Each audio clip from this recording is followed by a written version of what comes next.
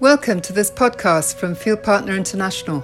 This is one of a series of interviews posted on our website and YouTube channel, where we will hear from experienced missionaries sharing stories and insights from their journeys.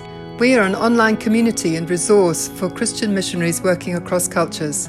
You can visit our website, fieldpartner.org, which features free video courses, blogs, podcasts, sermons, and more.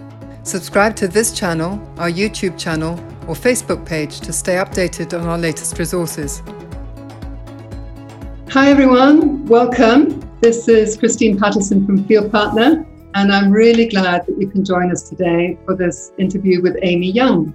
Amy is someone that I have followed for a while now. I first came across her when I stumbled across a collective blog, I think it's called A Life Overseas.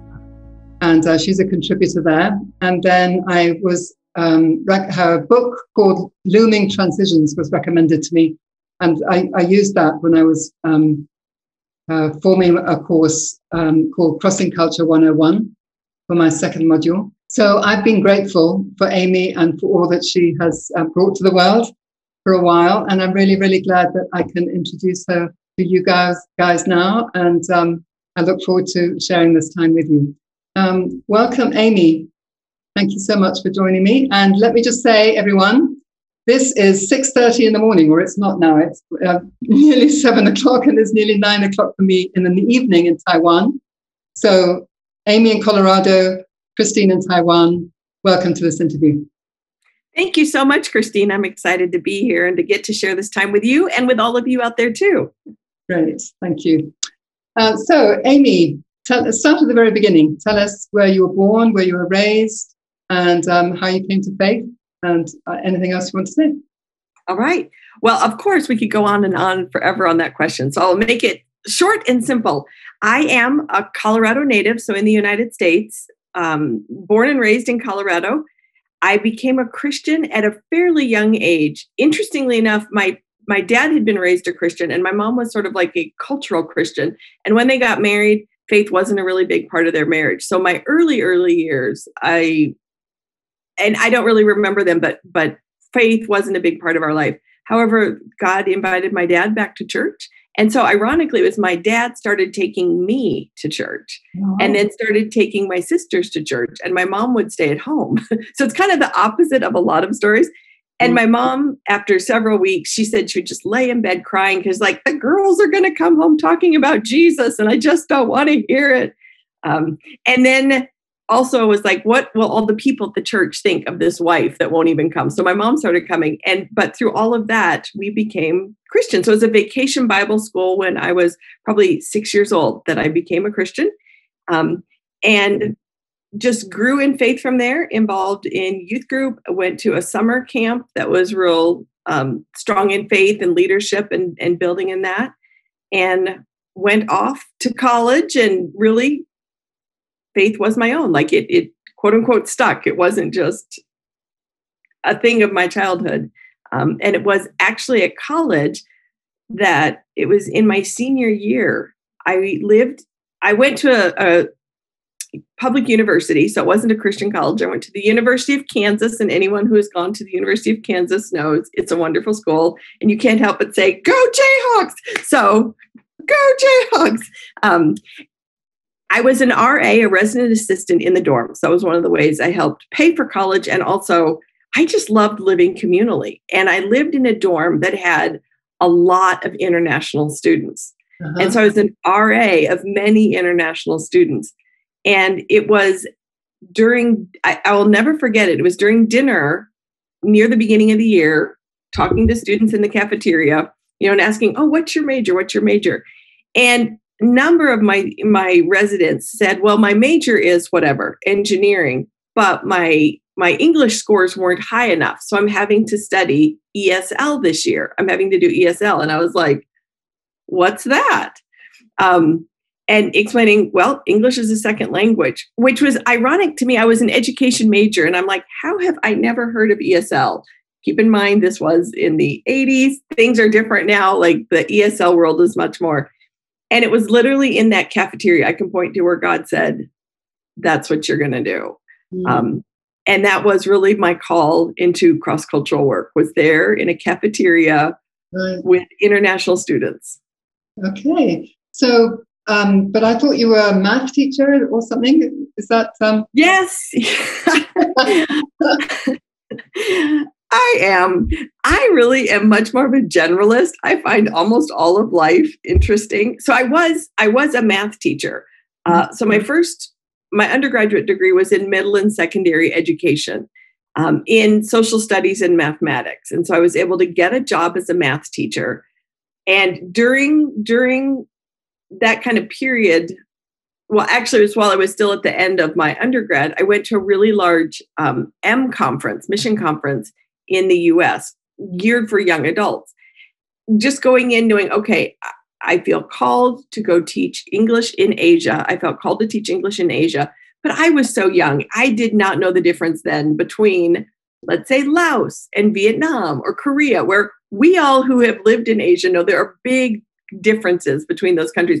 But I didn't know any. I just knew you're supposed to go to Asia. So I went to this conference and I really just said, okay, Lord, lead me to a country and lead me to an organization. And then that's kind of all the marching orders. That's all the clarity I need. And then from there, I can kind of take the next steps. But he is so wonderful. During that conference, he did lead me to a country, China, mainland China, and he did lead me to an organization. But he also said, you need to make a 2-year commitment and you need to get a master's in ESL before you go. Okay. So yes, I was a math teacher. So as I was teaching math, I was also going to graduate school and getting a master's in English as a second language. So I would teach junior hires math by day and study English at night.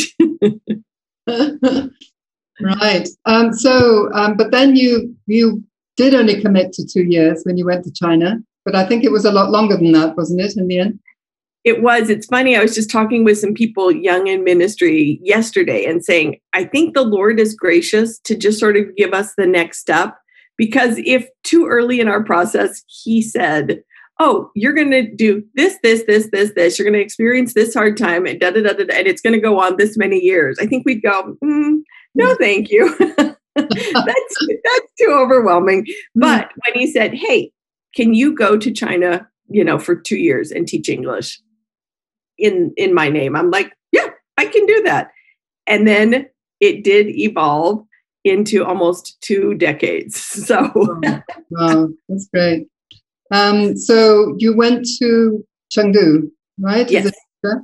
And so tell me, first of all, how did you prepare to go? I mean, you went with an organization. What kind of orientation or cross-cultural training did they give you ahead of time?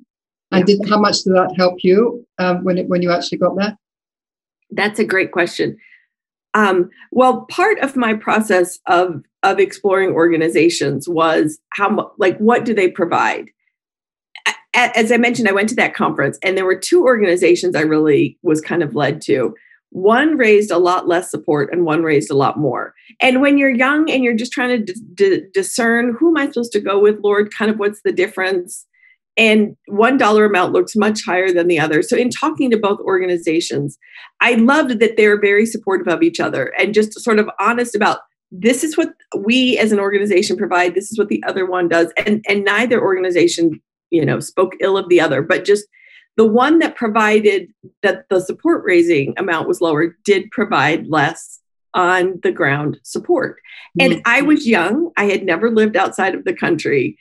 And this was, again, back in the day when, there wasn't this technology of communicating so easily. Right. You truly got on an airplane and then long distance phone calls. I didn't go with a computer the first time I went to the field. Long distance phone calls were so expensive. So it was mostly communicating with friends and family via letters. And so I just thought, I'm going to go with the organization that requires slightly raising more money because I don't know what I'm doing. And so I really loved the training we did a month of pre-field training. Mm-hmm. So went together in the States. In the States, since this is an organization that's based in the States, went to California and spent a month with all of the other brand new people to the field. And those of you who've done that just know how bonding that time is with all of your new cohorts. And to this day, years later, scattered around the globe and doing different things, there's still just that bond.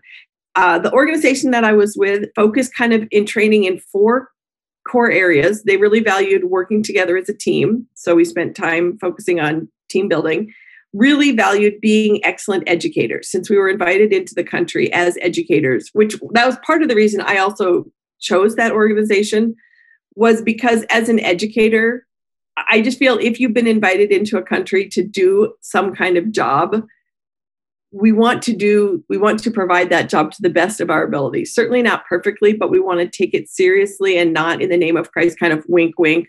Oh, yeah, I'll be an English teacher. Winky, winky. No, if you've asked to be an English teacher, try to be an English teacher. You know, if you're coming in as a doctor, I hope you're trained as a doctor or have some medical training. You know, if you're coming in as a physiotherapist, that you have had some physiotherapy training. So we focused on the professional area. We also then focused on culture training, since we were going to be living and teaching in China, understanding Chinese culture.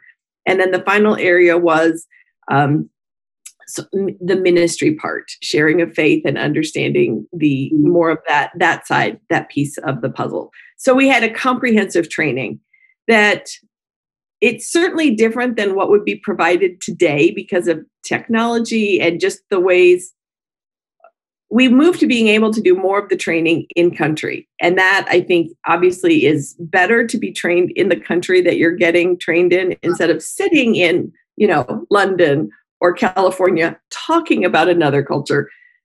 But it's also wonderful to see how the Lord plays the hand you're dealt. So if what you're able to do is do training in California talking about China, He uses it to prepare you. If you're able to be on the ground, He uses it to prepare you. Right. So when you got there, did you have much in the way of culture shock, or did you kind of take to it like a duck to water?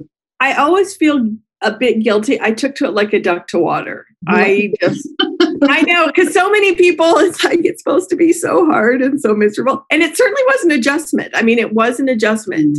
The living conditions were rather different. When you go to, it was, I think, as a single person, it's very odd. It's odd for all of us. But I went from being known, have been in a community, to now I'm with one other teammate who I've now known like a whole month. And then as the weeks are going by, I've now known you 2 months, 3 months, that you really are restarting, building a whole community and support system in person.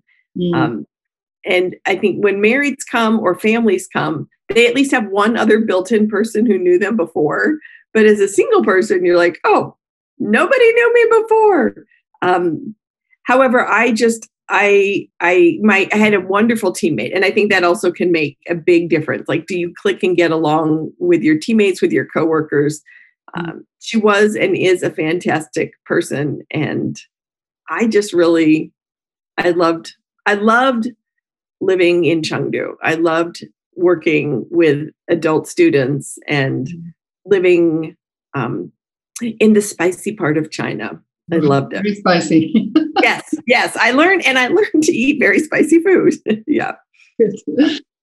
So, and then the teaching side, I was just listening to your audiobook earlier, and it sounds like you built really good relationships with the students that you were teaching. I did. Yeah. My original students, I ended up over the years teaching every age level in China, but I started off teaching at a provincial education school. So my students were English teachers. They'd come in from the countryside. They'd come in from the province for an additional sort of like 2-year teaching degree. Most of them had what would be like the equivalent of a 2-year associate's degree. And this was an opportunity to do another 2 years, almost then like a bachelor's degree. They were absolutely the dearest people. And yeah. You still keep in touch with any of them? Well, unfortunately, a little bit, but this was very I've got bags of mail, like the handwritten notes so it was before technology. Beepers were just coming out in my latter years in Chengdu. I know. So, right. But just last year, one of my former students did pass through Denver, and it was so wonderful to get to see her and meet her husband and meet their children. And we just spent an hour reminiscing. It was wonderful. Right. So you speak a lot about the importance of writing home. I mean, you obviously are a writer.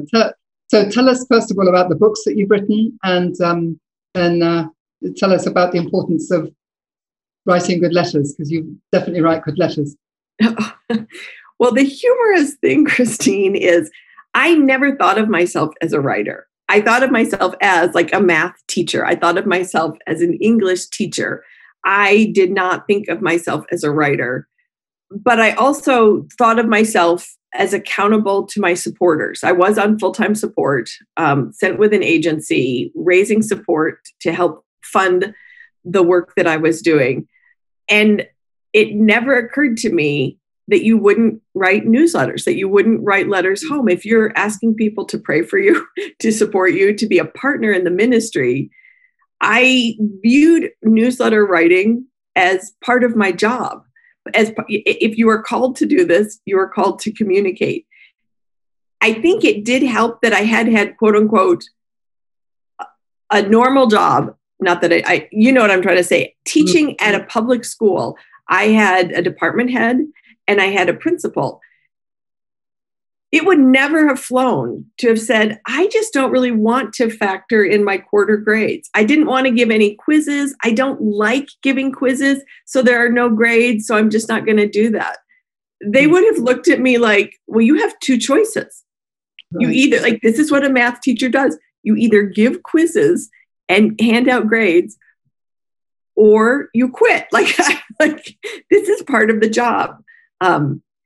And so I went into it with this mindset that I would write once a month, that was what our organization said, write once a month. So I was like, okay, write once a month. And I will never forget when we would have an annual meeting where we would all come together from our different locations and our different countries.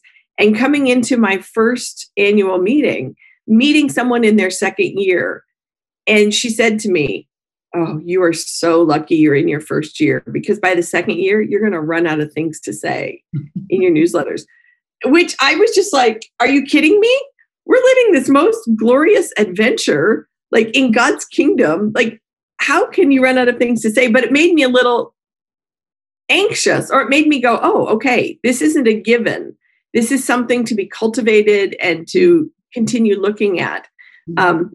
And also then when I was around a lot of my colleagues, I was so shocked how many did not like writing newsletters, like viewed it as a total chore, and then honestly could go months and months and like maybe write one every 5 months, which was very stunning to me, because I was like, well, this is part of our job. Like, you would not just do this.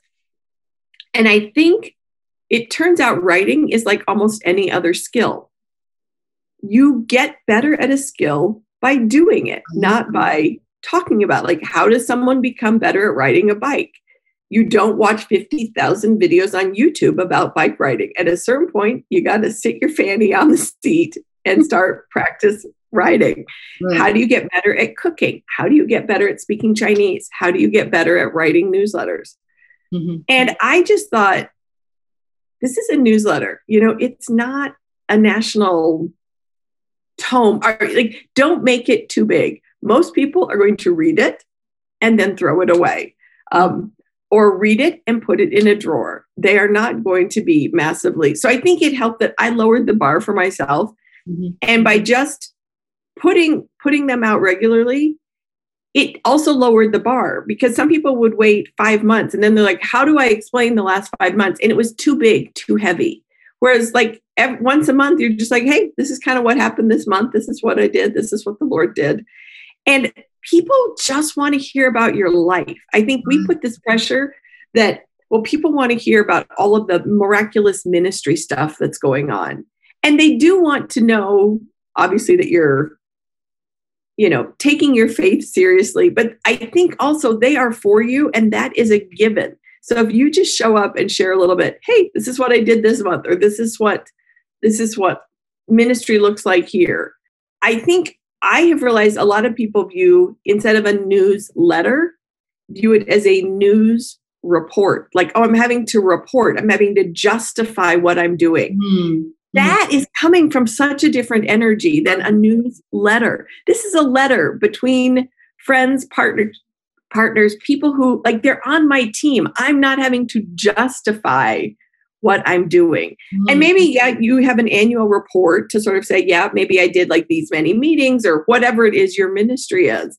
But there's such freedom for me in thinking this is a newsletter, not a news report. I am just sharing my life. I'm not justifying what I have done. So, however, it turns out that did turn me into a writer, Christine. Yes. It did turn me into a writer. And even those newsletters turned into a book. I know, they turned into a book. But just for information, it's a book called Love Amy, which is also available on Audible. Yes. And as an audiobook, and it's well worth reading. It's very. If you're on YouTube, or here's the cover, Love Amy, and it is. So this is kind of my writing journey. My very first book was, as you mentioned it, Christine, Looming Transitions. So it's helping people start and finish well in cross-cultural service. Mm-hmm. So when I set out to write that book, then I was like, oh, now I'm a writer, even though I'd been writing newsletters at that point for probably 15 letters and had probably written over 250,000 words, even more, written. But I never thought of myself as a writer. However, mentally, a book is a real writer. So I started studying the craft and reading about it. And there were just little tidbits about writing that I thought, well, if anyone would have told me this, like, I'm not dumb, but I didn't think of myself as a writer. So why would I go read a book about being a writer? That's what, Stephen King or Philip Yancey or these kind of famous authors do. I'm just writing newsletters back to friends and family and supporters. And then because of Looming Transitions, I kind of became known as the transition lady, which I don't mind being known for this book. But I thought, wait, when did I become the transition person? I lived on the field for 20 years. I think of myself as the staying on the field person, not on the helping people leave the field person. Mm-hmm. And that was then when I had the idea to share Love Amy, to write Love Amy, because I wanted people to just see what is it like to live on the field, a normal life on the field, month after month, that life just kind of unfolds. Mm-hmm. And I also wanted people to go, oh, writing newsletters, if that's what she did, like, I could do that. It's just kind of like a normal book. And then my third book is called Enjoying Newsletters. So I took everything I learned about writing and I packaged it for people like us who write newsletters, who might not think of themselves as a writer, but we are writing, and this is a craft. There are skills. Mm-hmm. And as I said, if anyone would have told me them, I could have done them. I just didn't know this little thing about sentence construction. And so this is totally packaged for people who write newsletters and might not think of them. Probably. Yeah. And personally, people who've read this book have said, wow, it's a very encouraging book. Like, now it makes me want to write newsletters. Yeah. It makes me now excited to write newsletters, which I was like, that's what I want people to do. Enjoy newsletter writing, enjoy connecting with. And then just briefly, since you asked about books, then my next book is called Getting Started. It's for people in their first year of cross-cultural service. So it's called Getting Started, Making the Most of Your First Year in Cross-Cultural Service. And my most recent book is called Connected, Starting Your Overseas Life Spiritually Fed. And it's for those first, especially 9 months adjusting to the field. How do you stay connected to God when you are in a new location, you are with new colleagues, you are just in a slightly different environment? Mm-hmm. you probably come out of a more spiritually stable environment, meaning you were in a church, you were in a small group Bible study, you had like the spiritual kind of support, and you will get that on the field. You will get to where you have your routines and people you were studying the word with and people you were worshiping together. But that first few months, 9 months, can kind of be that weird gray where you're just not anchored. So how do you stay anchored in God until those other pieces are a bit more solid in your life? Great. I hadn't heard about that one. So that's good. Great. But so one thing I was just listening to on the Audible book is your experience of near death. Being in a coma, that must have really rocked you, and your family too, and your friends, everybody who went, in fact, your students too, who went through it with you. So tell us about that. Well, what was interesting is it was in my second year, so I was still relatively new to the field, and I don't think it had occurred to any of us that you could die doing cross-cultural work. I will say, at least for myself, my thought was, oh, that was from previous generations. Like that was something previous generations faced, not my generation, not now in, a time when medical advances are so far. And I was also young. I was in my 20s. So what bad things medically happen to 20-year-olds? I was totally naive. But I'm just saying, like, this was my mindset. Ironically, I will say for me, so what I had, everyone, was bacterial meningitis. Wow. And so what bacterial meningitis is, briefly, it's the layer around your brain is called the meningeal layer, and that becomes infected. So obviously with an infection, what happens is swelling. Well, since it's around your brain, between your skull and your brain, the skull isn't giving.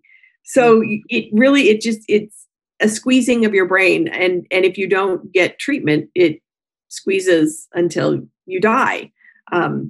So I did go into fairly early a coma, and that whole experience was just wild, going to the hospital with my teammate and school officials. And by that point, because of where it was squeezing on my brain, I had the most crushing headache. It was like my brain was in a vice grip, and it just kept getting tighter and tighter. And I was vomiting fairly regularly, except then there's nothing to vomit. So in those days in China, there were spittoons everywhere because there was just lots of spitting. And this was where I truly was out of my mind. I'm like grabbing the spittoon off of the ground, holding it up, disgusting everybody that I'm holding, which I was like, I don't even care. Long story short, they gave me an injection. I don't know what it was for.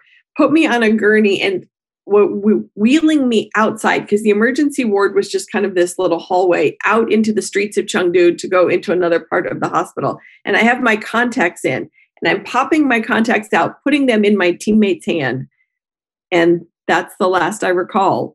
And I went into a coma. I started seizing very, very badly. So badly, they weren't able to test until much later. Because how you test for bacterial meningitis is a spinal tap. But if you're seizing, you cannot get a spinal tap. So they had little ropes around my wrists and my ankles and tied me to the bed. So when I did wake up or become aware quite a few days later, I had scabs around my wrists because I'd seized so hard against the ropes. I will say for me, I went into a coma, and so it wasn't that bad for me. Now, as you mentioned, Christine, for my teammate, for people in the organization, for my family members, it was awful. It was awful. The Lord, though, is gracious, because my parents had happened to visit 2 months before, and they realized they could not function in China. They needed people who could feed them, do interpretation, take them around. And so they did not come to China, which I think was very hard for them, because a lot of people were like, well, don't you care for Amy? Like, why aren't you getting on a plane? If my child was dying, I would be getting on a plane right away. And you all know in cross-cultural work, sometimes the most loving thing you can do is actually stay away so that the person, like, we understand you don't just simply go from one country to another. Often, if you are new to that country, someone's got to take care of you. And so they were like, if we go there, we then become a distraction, and we want all of the focus to be on Amy. They were able to, then when I came out, I had to hilariously, and all of you know listening to this will find this slightly humorous, I never lost my ability to speak, but I had to relearn almost everything else. So I had to learn walking again. My brain was so muddled. Like things, you don't realize what goes into just simply dressing yourself. I had to learn to dress myself. The brain just got so muddled. It literally was like, okay, when someone gets dressed, what do?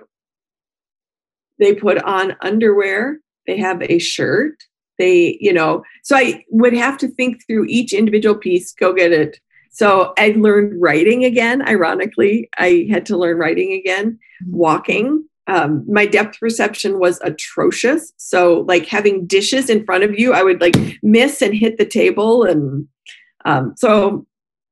but I did learn almost everything back. Wow, that must have been, to me, it was very touching because we were actually, your parents then met you in Hong Kong. Is that right? They came when you were... They did. They were able to, when I was medevaced out to Hong Kong. Yeah. So we were in the reverse situation when we were on the field and our eldest daughter was nearly killed in a car crash. Oh. And so we did the same thing. We waited till we knew she was out of danger before we flew back. But so we had to rely on other people to sort of be there until we could actually make it. But that really touched me when you were talking about their experience of it as well. Yeah. Yeah. Well, and that's where I do realize, I mentioned earlier with supporters, we really do go to the field in a community with friends and family and supporters. And it moved all of them I think we did realize, oh, it's not a given, bad things aren't going to happen. And that there is a cost to the call of living far from each other, that there are going to be things that we can't physically be present for each other in. Yeah. And that's the phone call that every parent dreads to get, yes. or everybody close to someone dreads to get. But so that must have been quite clearing. The other thing that touched me was what you were saying about the students, how they actually came into the hospital and were seeing everything. And then the fact that you were able to give a very clear testimony that actually God had healed you. It wasn't just that you got over it. Yeah. Because it could have been a very different outcome. Oh, it could have been. The interesting thing, and I think this is a great lesson for all of us in cross-cultural work, is I thought that was going to be the takeaway. Look at this great thing God has done. And it was a great thing. And it was miraculous. That was not, for the most part, their takeaway. Their takeaway was, it's because you're a Westerner and you got good medicine. Of course you lived. Mm-hmm. Whereas for my supporters, God totally used it in my supporters' lives. And I had to say, as I had to personally wrestle through, God, I was willing to go through that for my Chinese. Like I was willing to go for that for them. I'm willing to die for you and to experience pain if you use it the way I want you to use it. Then when the students were like, ho hum, like I was very surprised at their reaction because I thought it was going to be this big, but it was used so much in my supporters' lives. And I think God had to say, Amy, are you willing to let me use things in your life the way I want to use them, not the way you want me to use them? You wanted it to be for your students. I used it in the life of your supporters who you might not think needed it. You might have thought, oh, they do, for the most part, live in America and are strong Christians and this, that, and the other. But you don't get to choose how I use your life. And I was like, oh. So that was actually one of the key behind the scenes lessons for me going through that experience, that the Lord is going to use things the way he wants, not necessarily always the way I want him to use them. That's a very good lesson. Yeah. So, but how else did China as a nation and her people and what happened to you there impact you, your faith and as an influencer of others? I think it influenced me in so many ways. Like, that question is so rich and beautiful. In many ways, just starting at the base, it showed me all people are people. All people are beautiful, wonderful children of God. And it helped me to say, in this world, we do have like country lines and nationalities. And yet somehow in China, somehow in heaven, I know we're going to have varieties. We know that there's going to be every tongue and tribe and nation at the foot of the Lamb. But there's not going to be the divisiveness of cultures somehow. There's going to be the ways we can be different without it being so divisive or so used against each other. It also really, as many of you who've lived cross-culturally, it opened me up to a whole different way of looking at things and thinking about things. It's ironic. I mentioned yesterday I was doing some training with people young in ministry, and we were talking about finances and raising support and investing in retirement and just some of the financial pieces. Well, the conversation on one level was so awkward because in general, Westerners do not discuss finances so publicly or so openly. But after having lived in China, where that's very culturally different in China, just to ask, oh, how much did you pay for that? How much did you pay for that? How much does your trip cost? How much is your monthly salary? You get in any taxi cab and people want to know. And it's just a very public discussion of who has this salary, who paid that, how much did that cost? How much are you? So I think one of the benefits of living cross-culturally is as you do it longer, you can get better at that code switching to, okay, in this context, we don't talk about money. In this context, we do. And so even yesterday with them, I was like, people, we've got to be a little bit more Chinese. Come on. Like, none of you have lived in China, but we've got to be a little bit more Chinese. Let's have a frank discussion about money. And so it has formed me of helping to think through not just the lens I was handed being raised in America. It's helped me to be more able to code switch. And it's just pointed out how much more I have to learn. You know, I think if you live only in one culture, one of the temptations is to think, okay, I've got life figured out. I hope it continues to cultivate a humility in me that there's a lot I don't know, a lot I don't understand, and a lot to keep learning. So then there's also just that excitement that even though, you know, I am now of a certain age and you might think I know some things, there's so much more to learn. There's so much more to learn and to keep growing. It has kept me alive, quote unquote, in the game of life. That reminds me of a blog that you've also written, which is, what is it about the messy middle? The messy middle, yes. Where grace and truth reside. And it is the messy middle. It's the messy middle. Yep. So then China as a nation impacted you, but how about the whole cross-cultural journey? And then how were you impacted when you returned back to the States? Re-entry, was that a major thing for you? Oh, yes. We could just leave the answer there. Was it a big yes? The thing is, everyone's story is unique. And so, and yet there's also universals. I think for my case, I had not envisioned that I would be back in the States. I truly thought when I moved to China, and as I said, I loved it. I loved my life there. I loved the culture. I loved my apartment. I loved doing life in China. And so I did not envision that would come to an end. And I certainly did not envision in my mid-40s, because I had thrown my lot in with a life overseas, a life on the field in my 20s. And given my 20s, 30s, 40s, so really my formative years in adulthood had been very informed and formed by life on the field. Mm-hmm. I didn't particularly want to live back in the US. And yet the Lord is also gracious.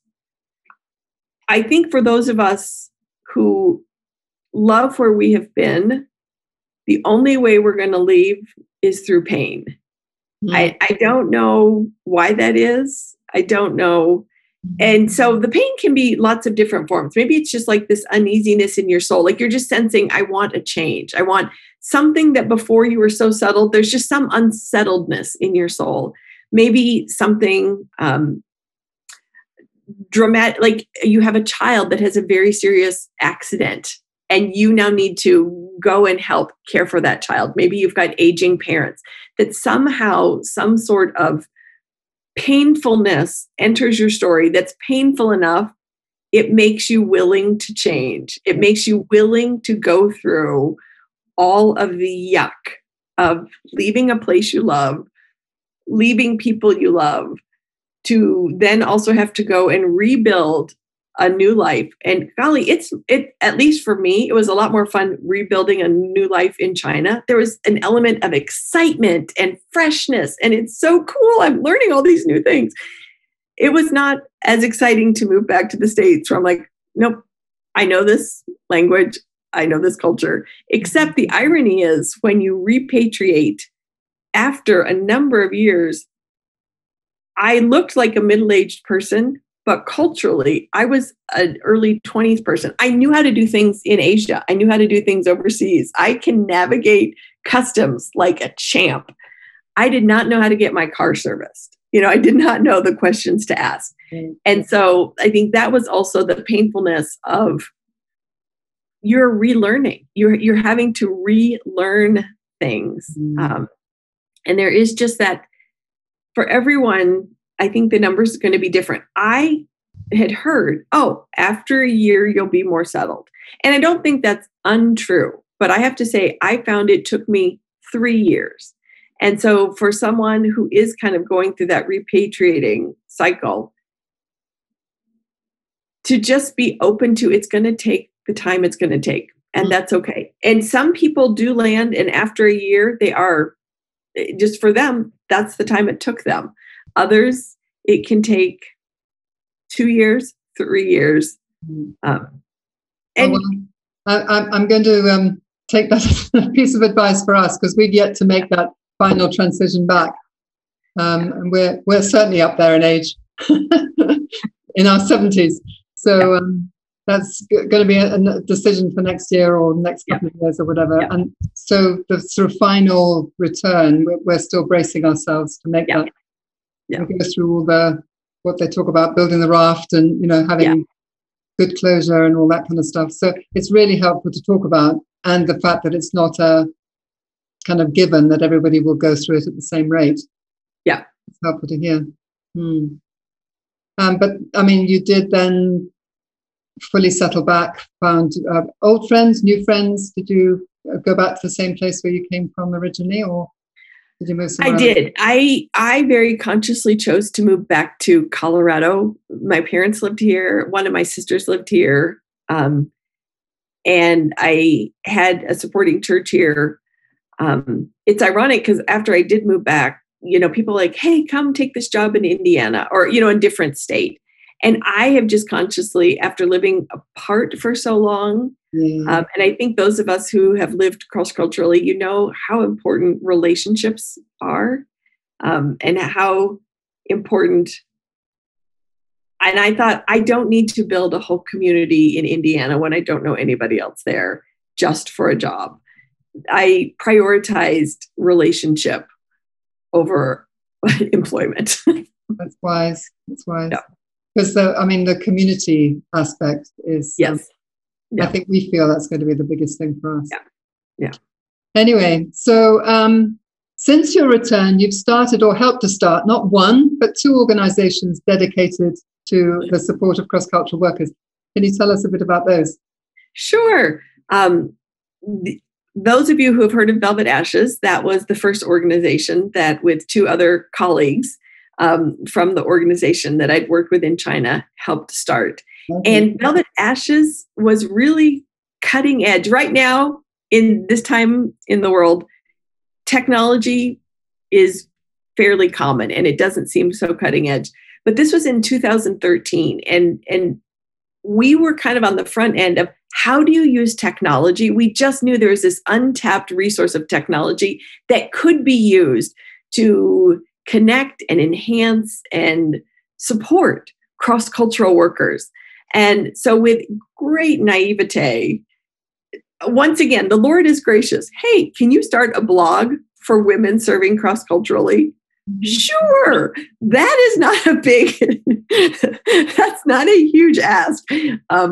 But then it turned into being really a community for women serving cross-culturally, and then providing different pieces that a community would provide. So a book group where you can meet and discuss books, connection groups where people can be in a small group connection and connect for 8 or 10 weeks in the fall and in the spring, an online retreat that will come to you. We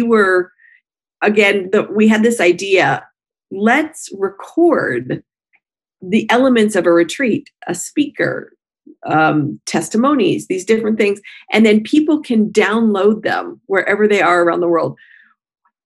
Hearing it now, it is like, oh, duh, of course, that is a great idea.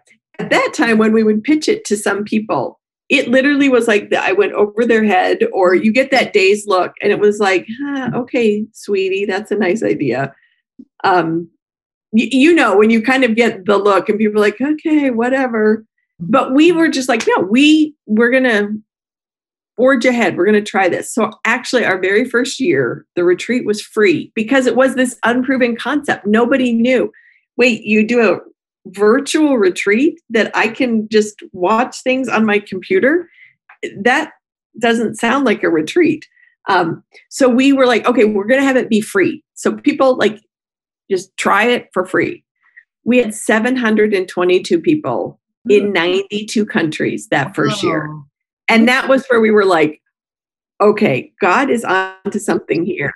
And technology really can be used to bring people together and to bring people closer to God, to create experiences where they can connect with themselves and with God. And even then, like through a Facebook group, chatting with others who are going through the same experience. Well, I can testify to that. I was in quarantine when I came back from the UK and had to be on my own in this apartment for 2 weeks without exiting the door or anything. And so I did the retreat that you put on this year.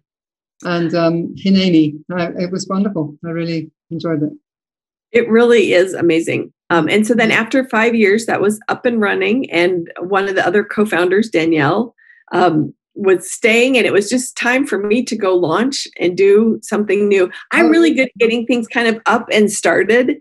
And then, as you've noticed, oh, wait, we thought you were a math teacher. Yes, I was for a little while. Oh, we thought you taught English. Well, yes, I did for a little while. Oh, we thought you were in charge of member care. Oh, yes. Oh, we thought, yes. So Velvet Ashes is running new executive director as of, I think, 2 years ago, Denise Beck. Wonderful, wonderful team. It is up and running. In my heart, I view it like it's an adult child. I love Velvet Ashes, and it is up and running and in wonderful hands and doing wonderful, great work. And I can just cheerlead it from afar as a proud parent of that organization, and just to see. And I think that was wonderful to show technology can be used and to begin to help to connect this whole global world. That to a small extent, it doesn't matter if you're living in Russia or Taiwan or Brazil.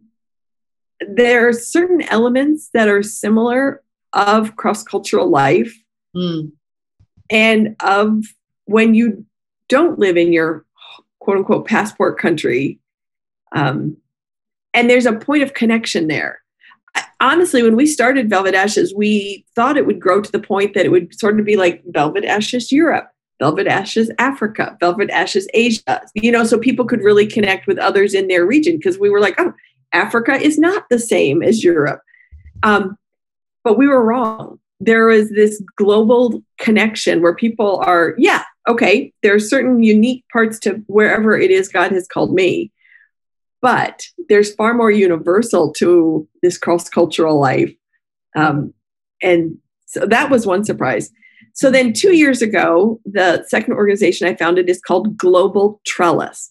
And it's based on the idea that just like a trellis in a garden just sort of stands at the back and helps the plant grow to its full potential. Just noticed that there are so many wonderful resources for when someone moves to the field. You asked earlier, Christine, about the training I received, and there's a lot of fantastic training for when people move to the field. And a lot of organizations have the value of wanting to continue to train and develop their people. But often if there's a piece that sort of gets dropped or like, oh, we'll get to that next month, or that tends to be the piece that slightly gets pushed to the side. And so Global Trellis helps both individuals and organizations to keep growing and developing where they are. We've got a whole team of specialists because also I find left on our own, we're all drawn to something more than something else. So maybe some people are really drawn to the cultural aspect and totally learn all about their culture, but neglect thinking about their finances and neglect thinking about investing in retirement. Or maybe someone is so invested, understandably, in their TCKs, in raising their children and being really good parents, that they don't factor in taking care of their own soul. And I just think, again, the Lord has called us to have a lot of pieces in play at the same time. And so with our team of specialists, once a quarter, they will write about TCK or about grief, things about your soul, to just keep all of us going, oh, that's right. Okay, I just need to think a little bit about that. I just need to think a little bit about that. So that's what Global Trellis is, for the ongoing growth and development of cross-cultural workers. That's lovely. And I love your strap line. Global Trellis develops cross-cultural workers so they flourish and grow. That word flourish means a lot to me. Yeah. Because it's not just survival. It's not just making it through. It's, thriving. Yeah. So that's great. And that's very much on our heart too. So you very kindly agreed to partner with us at Field Partner. And so I'd love to just talk about what that might look like in terms of the resources that are on your site, people coming to ours as a portal to go to other sites. How would they find yours and the workshops and courses that you are putting on and other things that you have available? But just talk us through that. Yeah. Well, first of all, I just love the idea of partnering. And I think that is so biblical. And I think it's an area maybe we in cross-cultural work haven't always done the best. And part of it is people sometimes live in a place that really security, like they need to be very careful about what they are doing. The downside of needing to be careful and needing to be secure is we can build these silos and not know how to work together and not know how to partner. And so I think there are organizations like a Field Partnership, like Global Trellis, that can be not just called to one place, but called to many and help build those bridges. And so I just think partnering is so needed, because also no one organization is going to be everything or be able to provide everything. And we don't need to keep reinventing the wheel either. I mean, if somebody's got a good resource, why would I go out of the way to do the same, duplicate it? Right. Let's find ways to share and to encourage each other and to come totally from the mindset of, there's a verse in Psalms, there's a phrase in a verse in Psalms, and I'm sorry, I don't remember it exactly, but the phrase is, the river of God has plenty of water. And I love that. The river of God has plenty of water. So I can not freak out like, oh, if another organization is doing something, that's great. The river of God has plenty of water. So for partnering with Field Partners, if not, I think it starts, first of all, just from a basis of support and friendship and knowing if I hear of something that I think would be great for Field Partners, telling you about it. And if you hear about something that'd be great for Global Trellis, telling me about it. And so it comes first and foremost from just a foundation of a friendship between us, between talking to each other, seeing your smiling face, you see my smiling face. And so it's based out of relationship. It's based out of mutual support and mutual commitment to the same thing. We're after the same thing. So I think if that is the basis, then there's just so much potential. So with partnering, one of the ways is with workshops, giving a reduced rate to field partner to help make resources accessible to people who come with field partner. Letting you know about courses that we've got, letting you know about challenges, and working together to support that. On Global Trellis, we have a resource list, and I've added field partnership to our list of resources. And just behind the scenes, if I'm like, oh, Christine needs to know this person or that person, it's just networking and supporting each other. Thanks for already doing that. Yeah. Thank you. Well, that's super. Thank you very much, Amy. It's been such a joy to chat, and you've given us much food for thought on all sorts of, all the things that we discussed. I think we'll come back to as we watch this interview and think about it. So anyway, that's it for today. Thanks for joining us. And if you've enjoyed this interview, please spread the word on social media or by sending it to a friend. And why not go across both to Global Trellis and to Field Partner to see what else is on offer. Bye-bye for now, and God bless. Thanks for joining us. Thank you for listening to this podcast from Field Partner. You can watch or listen to more interviews by subscribing to this channel, our YouTube channel, or our Facebook page. For free cross-cultural mission courses, blogs, sermons, and other resources, visit our website, fieldpartner.org.